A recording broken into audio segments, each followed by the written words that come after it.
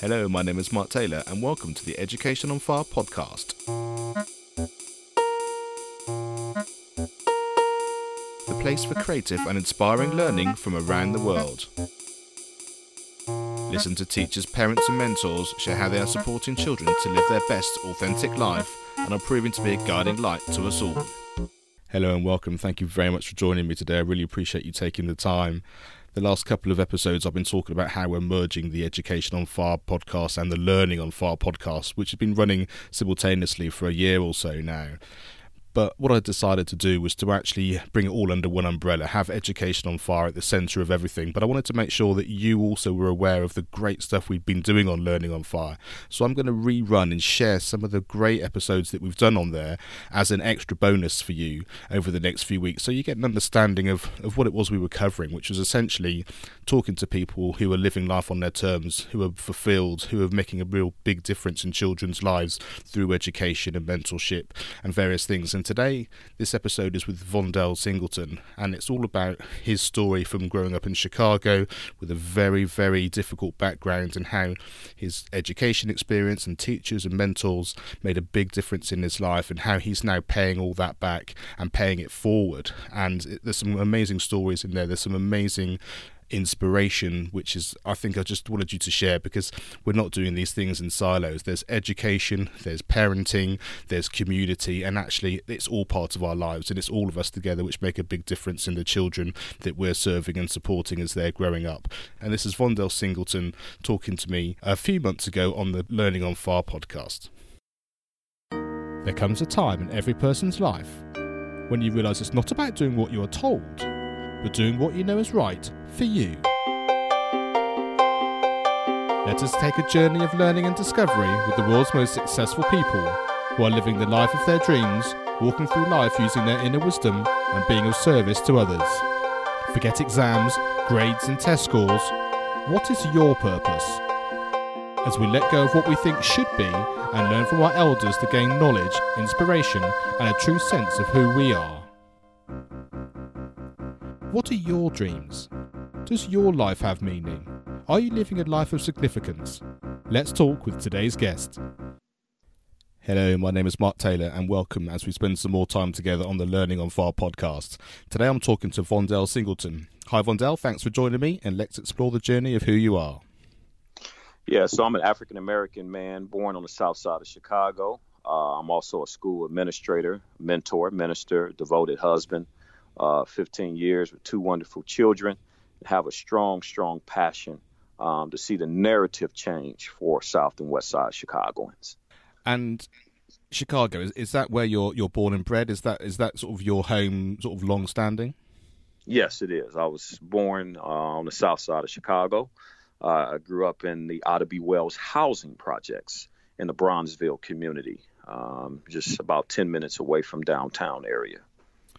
And can you paint a picture of what that sort of area is like and how Chicago is, and like I say, from your sort of working background as well, that sort of paint us a little environment of what that's like for people who don't live in that area, or certainly for me from the UK, sort of how that might sort of look thought through your eyes. Yeah, so Bronzeville area in the heart of Chicago is known as the Black Metropolis. So in the 20s, 30s, 40s, you had a lot of African Americans leaving southern states to move up north. And they landed primarily in large parts of Chicago. And my grandfather came in 1921 from Mississippi as a Navy man, came here to Chicago and married my grandmother in 1923. And so from those times, they bore 9 children. My father was the youngest of 9. So I like to think I was a third generational kid who grew up in the same area of Bronzeville. And it's really a thriving community. It's changed over the past few years. And I like to use the word gentrification took place, where a lot of the projects, the Stateway Gardens, Robert Taylor Homes, Ida B. Wells housing projects are no longer. So you have a very diverse group of individuals now that live there, have started families, different schools, different communities. And it's near Lake Michigan, which is one of the largest lakes in the United States of America. Practically 5 minutes from where I grew up. We can walk the bridge and be at the lake. So it's a beautiful location. And also, as far as the school community, I started off school there. I went to a school called Doolittle, which is right off 35th Street. So I would walk literally out of 514 East 36th Street, apartment 202, right over to Doolittle, the back parts of Doolittle, and go to school. And then I would go over to a place we call Lake Meadows and go eat at Kentucky Fried Chicken or go to Foot Locker or Walgreens. So, and some of those places are still canvas there, but I would just say, since the early 80s to now, things have changed quite a bit, but it's still vibrant, still a place where a lot of people want to move and live just because it's so close to downtown Chicago, and it's also right near the lake. Yeah, it sounds amazing, and I love the water. I think it's such a great place to be able to go and just spend a bit of time with yourself and actually get a bit of perspective. So I think if you could live anywhere like that, I think that's a real gift. What does your life look like now, and how is it different from when you're growing up? So I guess sort of, a little bit of background in terms of what your week to week would look like, and how different that would be in terms of your experience of how you're growing up and your sort of your family and how they be living their life during that time. Yeah, I grew up, again, on the south side of Chicago. It was a drug-ridden family, community, one of the roughest neighborhoods during these times. You got to understand the drug epidemic had hit urban city America all across the United States of America, primarily the larger cities. And so you had in one household, now get this, picture this, in one household, you had a drug user. And then in the same household, you had a drug dealer. Right. So there's a saying, a house divided against itself cannot stand. So my father was the drug dealer. My mother was a drug user. And so my mom succumbed in 1994 when I was 14 years old. She was only 29. So I had to endure the incarceration of my father. I experienced homelessness. I had no identity. And so from day to day, you're talking about surviving the streets of Chicago. We believe in Chicago that if you can make it here in Chicago, you can make it anywhere in the world. You can put us anywhere in the world and we'll survive. And so it gets tricky when a lot of people that you grow up with don't survive, don't make it. So, yeah, I've been to 39 funerals. Yes, I've seen, drug transactions from my own home. My grandfather became a bootlegger where he actually sold hard liquor out the bottom cabinets of 514 East 36th Street. My Uncle Curtis, he murdered a man in the Army, came back, served his time to the streets to become a drug dealer in Chicago. My uncle was a chief of the Gangster Disciple gang. My father was a treasurer. So growing up early, the first 17 years of my life was almost like I don't know how to describe it. It was almost like a nightmare in a lot of ways, where every day it was like, will I make it to see tomorrow? It was always on the back of my mind. Imagine walking down the street, going only 2 blocks, and you had to watch your back every 3 to 5 seconds because you didn't know if somebody was going to rob you, poke you, jump on you, beat you up, chase you. All of that happened in the confines of what I call the projects. And you're talking about 5,000 to 6,000 people in the matter of 6 to 10 buildings in close proximity. There's going to be friction. There's going to be chaos. There's going to be turmoil. Yes, there were some good times. But, man, you're talking about survival. So every day my life was in survival mode. And I could not take a second to just sit back and say, oh, I'm good. It was just like, man, you had to get out there. You had to survive. You had to keep your mouth closed when you needed to keep your mouth closed. You had to turn your head when you saw things you shouldn't be seeing. All that, and to say that my life is completely changed from then to now is really an understatement. It's almost like I'm 2 different people, if you will. And it was just like I'm kind of rehashing somebody else's life the first 17 years. So, yeah. And what was the transition between between them and now? What was it that made the difference? Was it something within you? Was it an opportunity? Was it someone that came along? Sure. And the other thing I'm interested in, which just struck me there, is the fact that I can only imagine what it was like, and it sounds such a it was an incredible story, but it's sort of heartbreaking in terms of just thinking of children growing up in that particular environment. But does it feel worse almost later on when you look back with perspective, or was it actually worse in the middle of it all? I just don't know whether you know any different when you're in the middle of it. It's just life, and it's what you've grown up with, or whether actually with perspective it actually makes it worse in some way. Yeah.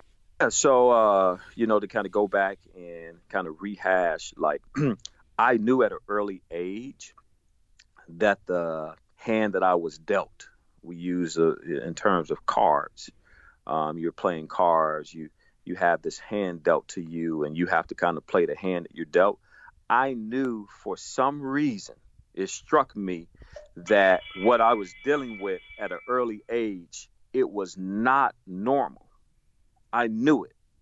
And the way that I knew it, and the reason why I knew it, was because I could turn on the TV and see the Cosby Show.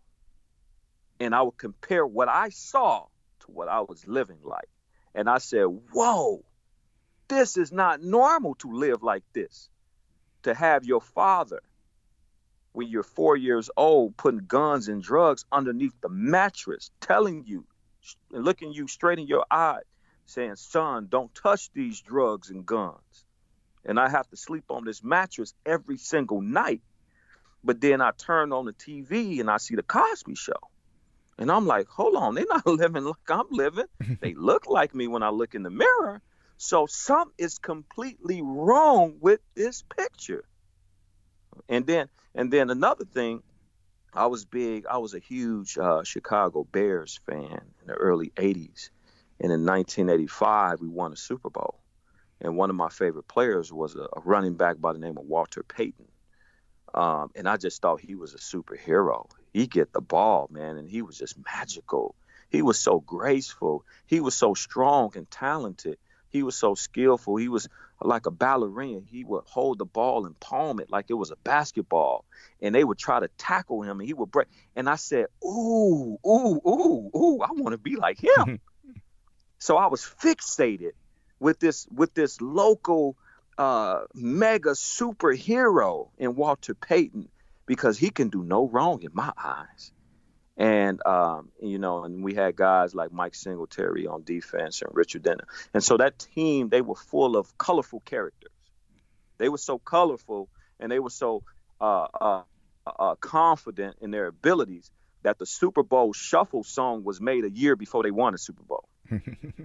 They made the song, recorded it, had the video ready to go. And so a lot of people think that they made the song after they won the Super Bowl, but they made that song well before they won the Super Bowl because they were so confident. So I kind of grew up in that era. And then, of course, Michael Jordan came in 1984 around that same time.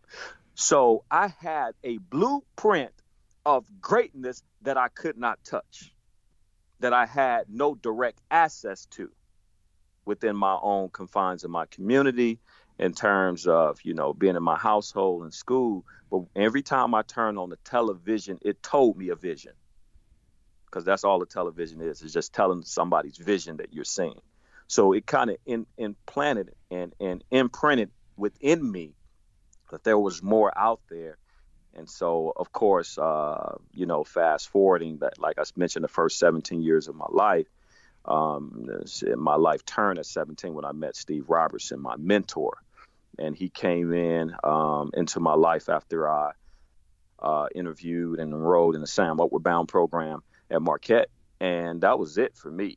He gave me a whole nother level of bringing what I saw on TV a little bit closer till I can touch it. And so I took my first flight on the airplane at 17 to California, to Stanford University. And for the first time, I saw palm trees. Never seen a palm tree in my entire life, except for in the encyclopedia. We didn't have the internet back then. And so in our encyclopedia, we went to the S, and Stanford was in there, and you can see the university. And it had pictures of palm trees. And I was like, whoa, I'm actually here. This is incredible. And so that's when my life began to change, where I actually saw myself going to college one day. And within a year, I enrolled into college, attended college, and after 4 years, I accomplished that dream. I was the first one in my family to graduate from college.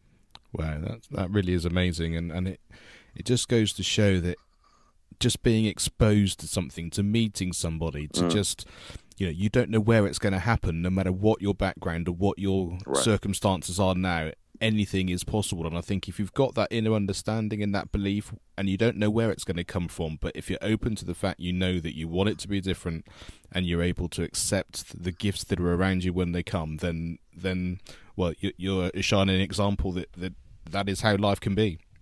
Exactly. So just rewind a little bit and just tell us, what do you think was valuable about your school experience or pre-college? Yeah, so for me, I always say that education is the greatest equalizer. So those first 17 years, it was just really surviving life, surviving the streets, where I'm going to lay my head, what am I going to eat? It was just kind of like just the normal basic things, those hierarchy of needs on a basic level, just being met for me. But then when I realized the power of education, and how education can open up opportunities beyond my current situation, I began to take it seriously. And that's how I was able to learn to study, learn time management skills, learn organizational skills that I didn't really have in my arsenal when I was just coming through survival mode. That getting away and going to Outward Bound, for that year, and then going off to college, I was like, okay, I have a fresh start. Yeah, my mom is dead. Yeah, my father's been incarcerated. But I can't use that as an excuse to impede what I'm trying to go after in life. I have some dreams. I have some goals that I want to accomplish. And the way that I get to those dreams and goals, I have to figure out what trends successful people have, right? So successful people had discipline, self-discipline. Successful people understood sacrifice, right? Things that they wanted to do, they didn't always do because they had, goals. And so I started implementing those things, not just talking about them, but daily going after that grind. And then I started seeing results. And the more I saw results, the more encouraged I got within myself to want to see more results. And that kind of became a trend. So instead of me just kind of doing it, it became discipline now for me. It was just something that I just kind of like fixated on. And I went to the library every day and just, did my 3 or 4 hours every day until I enjoyed it. It was a part of who I was. I recreated myself. I love that. I recreated myself. I think that's a great phrase, and it just reminds me of the fact that almost on the smallest and sharpest of knife edges, it's that difference in understanding between education, learning, opportunity is something that I can grasp, and it enables me to create my future, to set things up so that I can live life on my terms. As opposed to the other side of that, which is I have to go to school. I'm not really interested. I'm just doing it for the sake of doing it. What a bind, kind of thing. And that absolute knife edge of having a different perspective on what it's there for, and the fact that it's a tool, it's an opportunity for you rather than something which is just a bind, just completely changes. It literally changes your life, I think, just by having that different mindset. Exactly, absolutely. It's mind changing, mind altering. And then your habits start to change, and the things that you do start to change. Yeah. And which teachers do you remember, and why do you remember them? Yeah, so my first recollection of a teacher who really had a strong impact was Miss Thomas. Mrs. Thomas, she really instilled a belief in me that I was important, I was valuable, that I was heard, that I was powerful, I was smart. And so she went to the next grades of teachers, my fourth and fifth grade teacher, who was Mr. Becker, and said that, hey, I have this kid. I think he should be in the program for academically talented. I think he has some definite gifts. And it was the way that I read. She would call on students in the class and they would just kind of read the sentence, Johnny jumped over the hill, right? And then she'd call on me like, Johnny jumped over the hill.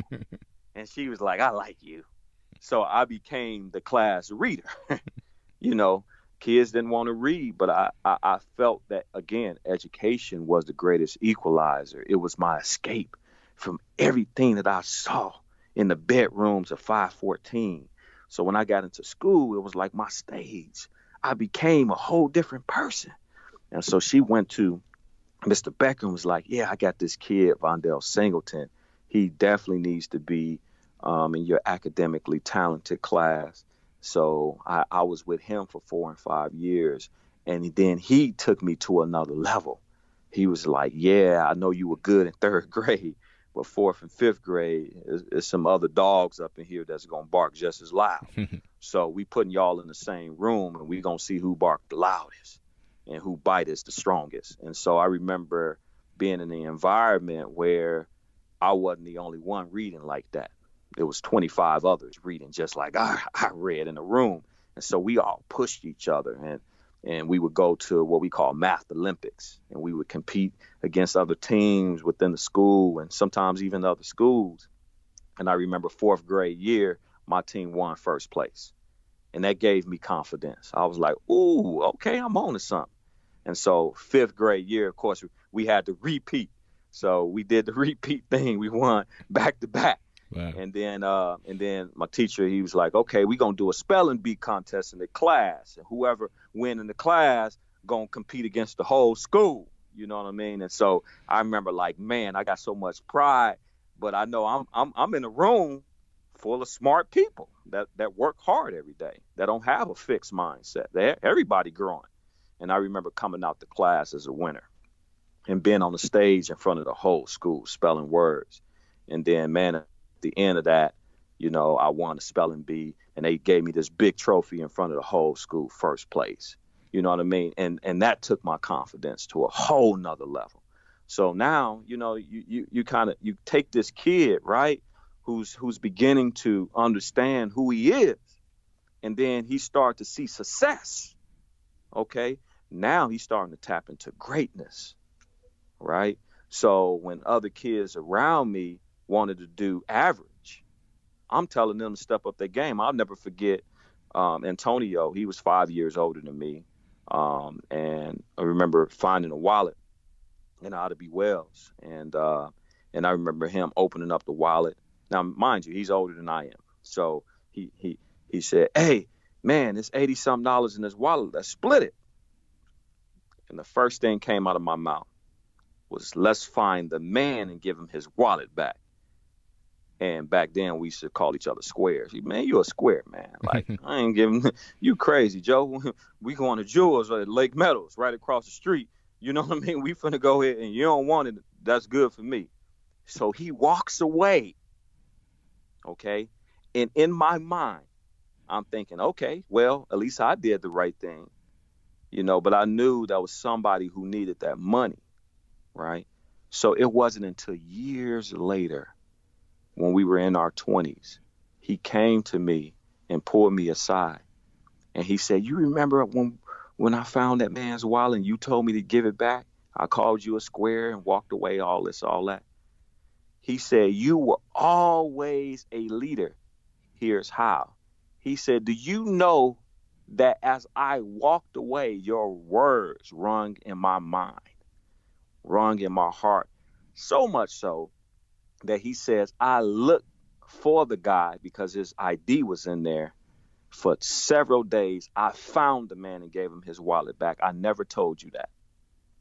And he said, the man grabbed me, hugged me, thanked me, because the man had 3 kids at home and a wife and was saying, man, I had been looking for my wallet. We needed food. I needed to buy my baby diapers, man. Thank you so much, young man. He'll give you $40.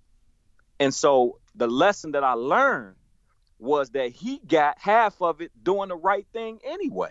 Yeah. Instead of taking the whole thing and cursing himself. So I say all that to say this. I've always been a leader. I've always been a leader ever since I can remember. I've never been a one to follow the crowds. Just never been a one to follow the crowds. And do you think that's inbuilt, or is it that determination to want to have a slightly different life than you were experiencing that made that difference? Yes, the latter. So I believe the reason why I always wanted to be a leader is because, okay, let me put it to you like this. My situation was my motivation. I was so tired of taking L's. My mom was on drugs. Now, you got to remember, I have a drug dealer and a drug user in the same house. So my mother's losing, but my father seemingly is winning, right? And so I was being hurt by both sides. And so I didn't want either side to lose. And so for me, it was just the situation that I was in. I knew that there was something more.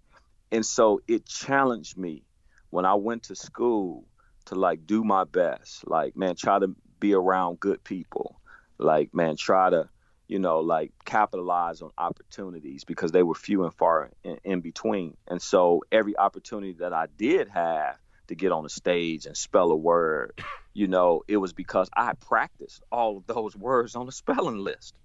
Right. So like, it wasn't like I was just living off talent alone. I was grinding in my tears because my mom, she would be gone 2 or 3 days and leave me in the house with my younger sibling.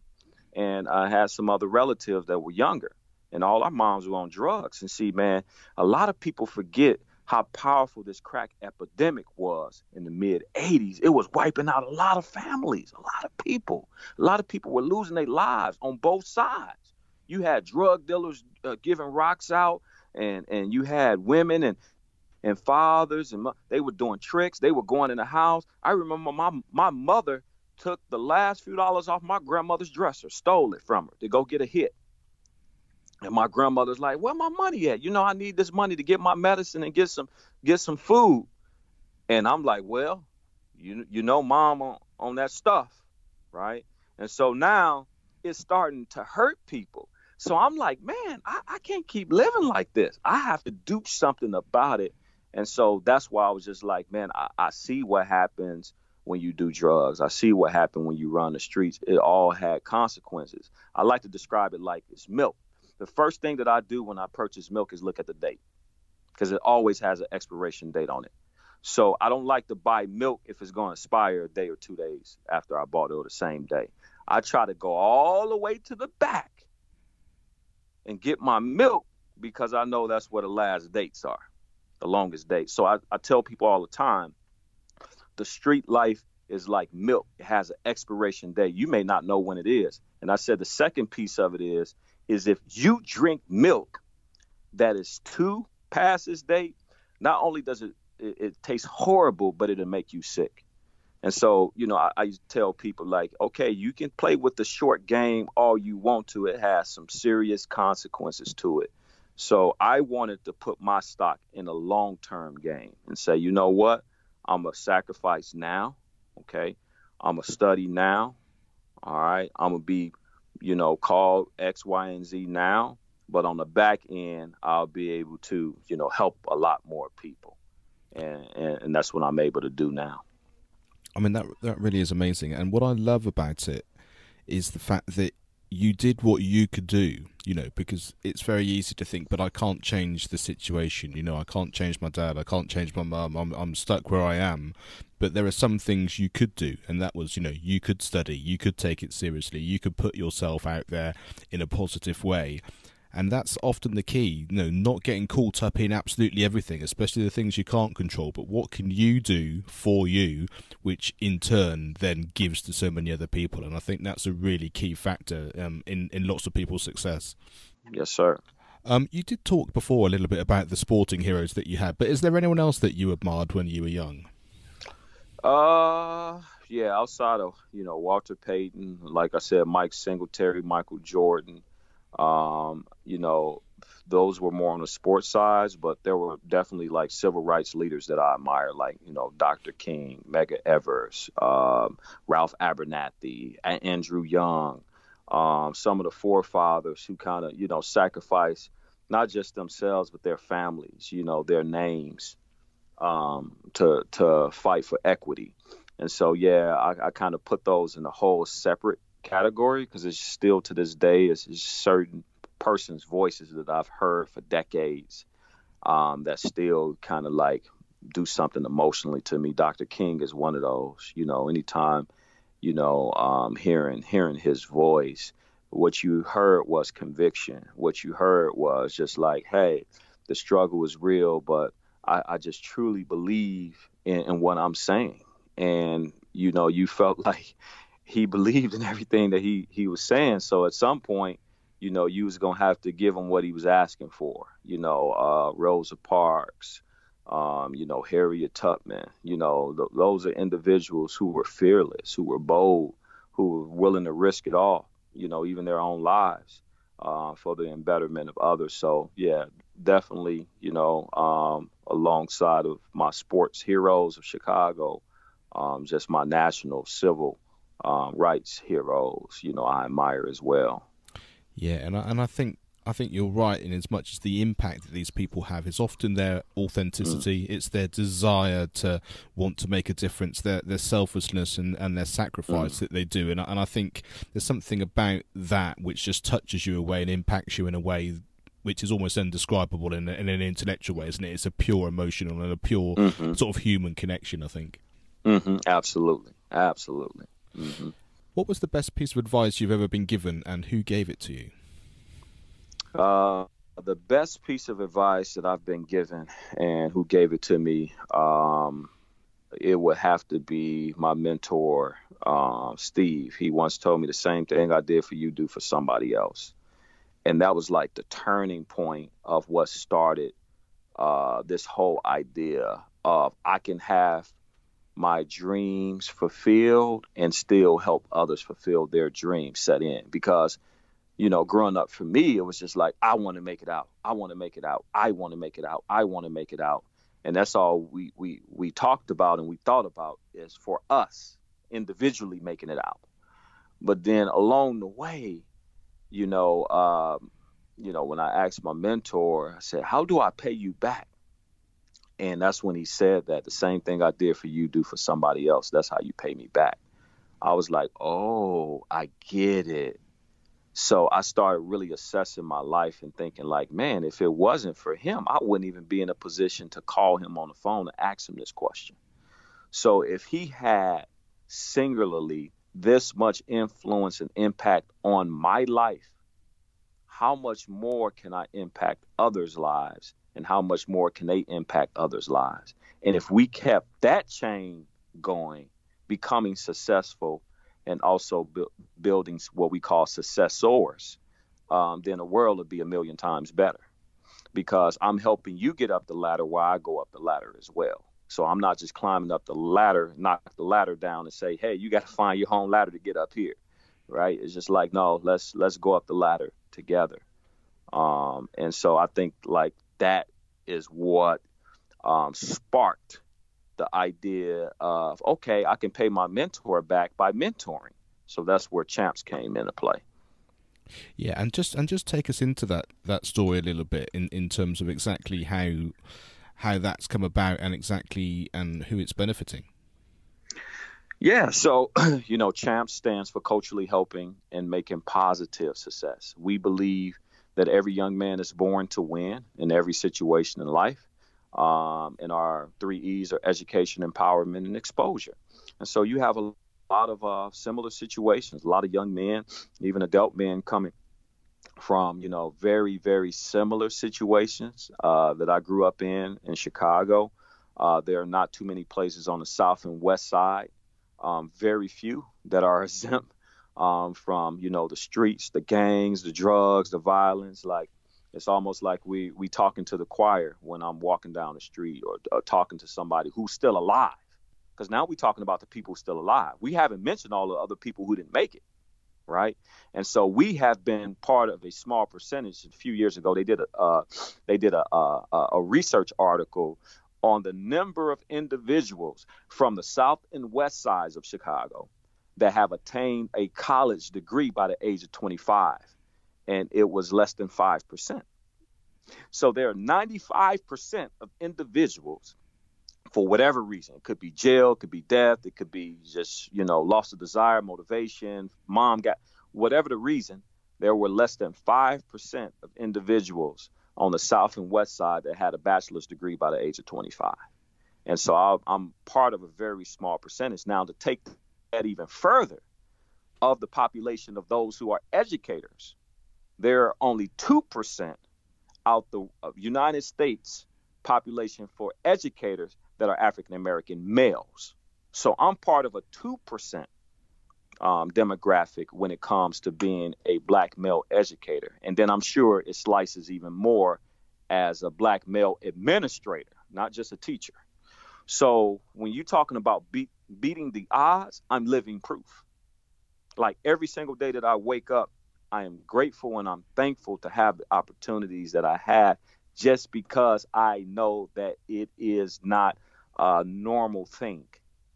I know that I'm an anomaly. So yeah, with Champs now, it's just set up to be this whole mentoring program where mentors are giving back to young men that are Black Latino, primarily from urban cities. We have 11 chapters now. We have 6 in Chicago and 5 outside of Chicago.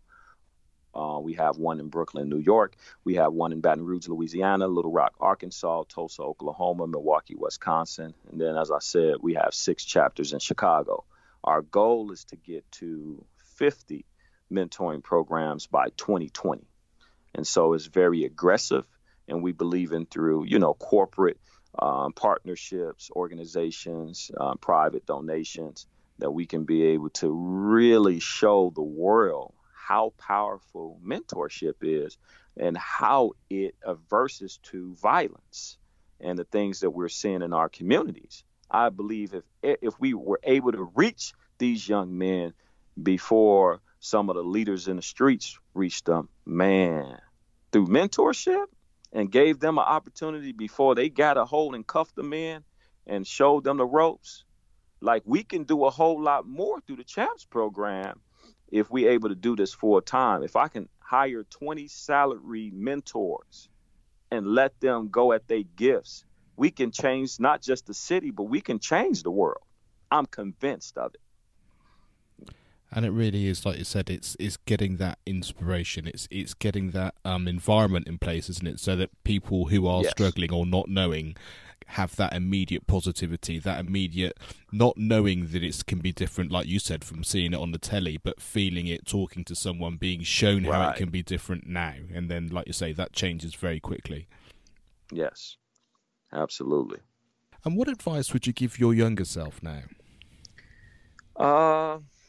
The main advice would be that I would give my younger self is to not allow the tragedies of your past to make your future seem unattainable. That every obstacle will indeed make you stronger. To make sure that you forgive often and allow the wisdom of those who have gone before you to kind of lead you, that you don't have to bump your head against the wall if somebody did it for you. That your future looks so much better than your situation right now. That you have to begin to learn the art of working hard now, study hard, and just know that it's going to work to your advantage, work to your benefit. And you might have covered this already, having just sort of explained about your program and your plans for how many 50 by 2020. But what do you think your future actually does look like? Yeah, so my future will look like me just training mentors, going into schools, setting up Champs programs, We already host a conference that we do every year, but I love to be able to host conferences in other states and even other countries. I think it would be cool to do a champs conference in Great Britain, do a champs conference in China, in Japan, and be able to fly in and convene with like-minded spirits. We may not even speak the same language, but it's something about the spirit of purpose that draw people together. And so my heart's desire is that, we are able to maneuver in that field, but then also have a very powerful, youth facility here on the south, as well as the west side of Chicago, where, youth can come and they can get counseling. Youth can come and they can get basketball lessons, swim lessons. They can learn the art of recording and producing. They can get culinary arts lessons, like have all of this one-stop shop in the hoods and the communities that they're are doing some of the violence right now. But if we can get them into that building, I believe their lives will be changed. They will want to keep coming back. Why? Is because they found individuals who really care and get it. And anytime because they just want to belong, right? So anytime you can get them into an environment where it's healthy and productive, 9 times out of 10, they're going to be a part of that environment. Because I haven't met somebody who just said, I want to be a dropout. I want to be, street. Like, people have dreams and goals, and they're very real. And if we can't help them reach them, then they look for alternatives. And so I want to reverse that. I want to reach them before they get to a place where, the streets are looking good. And the way we do that is we get some capital investments, and we get corporations and people invested in what we're doing and saying, you know what, we're going to make sure that we can have enough inside this investment for you to employ your staff, provide benefits, etc., and then also provide, jobs for some of your young men, and internships and apprenticeships and career pipelines and opportunities. So that's my big vision. Well, that's fantastic. And if you end up in the UK and you need someone to stand on that stage with you, then I'll be absolutely delighted to to help you out in any way I possibly could. Absolutely. I know who to call now. Yeah, for sure. It'd be such an amazing thing to be part of, and I wish you every success in as much of that you can get and be successful with. It's going to impact on many, many, many people, and I think it's a fantastic gift, and I can only hope that the ripple effect that you're causing really has all the benefits that it really sounds like it will have, and your drive and your understanding, I think, will make it incredibly successful. So yeah, I congratulate you as much as I possibly can. Thank you so much. I really appreciate that. What podcast, book, video, film, song, or any resource really has had the biggest impact on your life, and why was that? First and foremost, the biggest out of podcast, book, video, film, song that has had the biggest impact on me is the Bible. That's been the single most important book for me. I was given the Bible the first time when I was 17, and I was able to read front to back the whole Bible within 1 year. And then I got so excited about just how my mind had changed. Like, reading the Bible, it wasn't just like reading another book. It was transformational. It was like, taking medicine or something like that when you're sick. And it started like filling in all these gaps. So when I turned 18, I vowed that I would read it again. And so I did. So I read the Bible front to back at 17, and I read it front and back by 18. And what it did, it made me 22. So when I spoke, everybody thought I was older than what I was. And I was like, no, I'm 18. They was like, well, you sound like you're an adult. It put 4 years. It was like I already graduated from college. I didn't really need to go to college. And so understanding Proverbs and Psalms and Philippians and Galatians, like where it says, rejoice evermore, pray without ceasing, in everything give thanks, for this is the will of God in Christ Jesus concerning you. Quench not the spirit, despise not prophesying, Prove all things, hold fast that which is good, abstain from all appearances of evil, and the very God of peace will sanctify you wholly. And I pray, God, that your whole spirit, soul, and body will be preserved blameless until the coming of our Lord Jesus Christ. Faithful is he that calleth you, who also will do it. I learned that at 18. I never forgot it, right? And that was like, okay, Galatians 5:16. I know it. I put it in my heart. I don't know when I'm going to use it, but I would shelve certain things that I would read. And I can wake up in the middle of the night and I can just quote certain scriptures that have stayed with me for over 20 years. And so, and then also one of the most recent books I just read is a book called Believe to Achieve. I just read it maybe a month ago. It's by Michael Jordan's mentor, Vice President Howard White of Jordan Brand. And so we just left Nike headquarters 2 weeks ago and had a chance to meet him.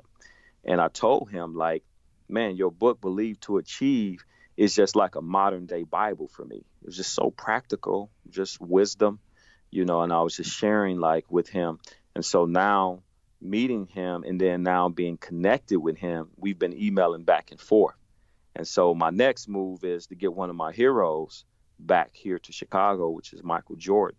And he's the only person right now in the world that can pick up the phone and call Michael Jordan directly and say, hey, Mike, I need you.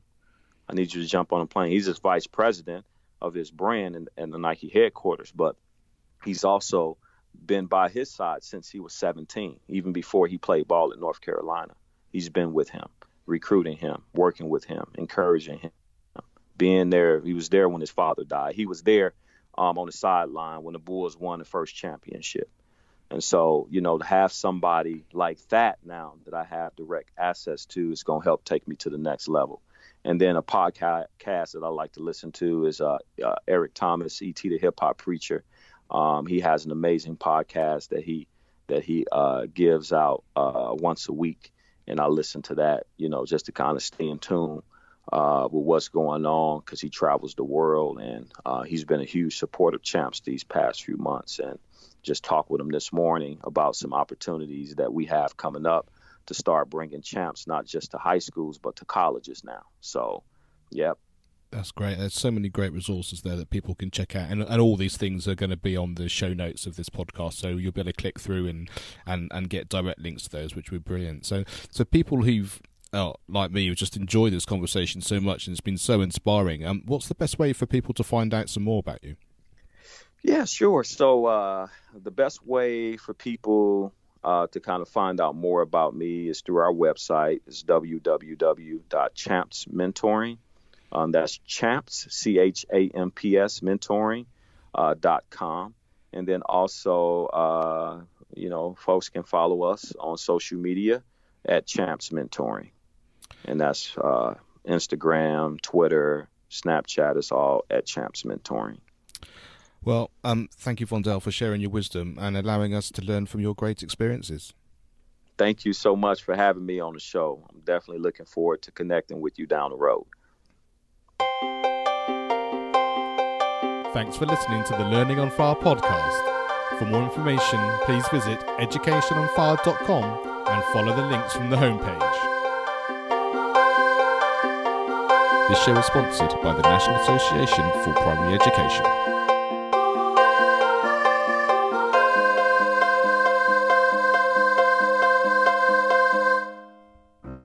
Education is not the filling of a pail, but the lighting of a fire.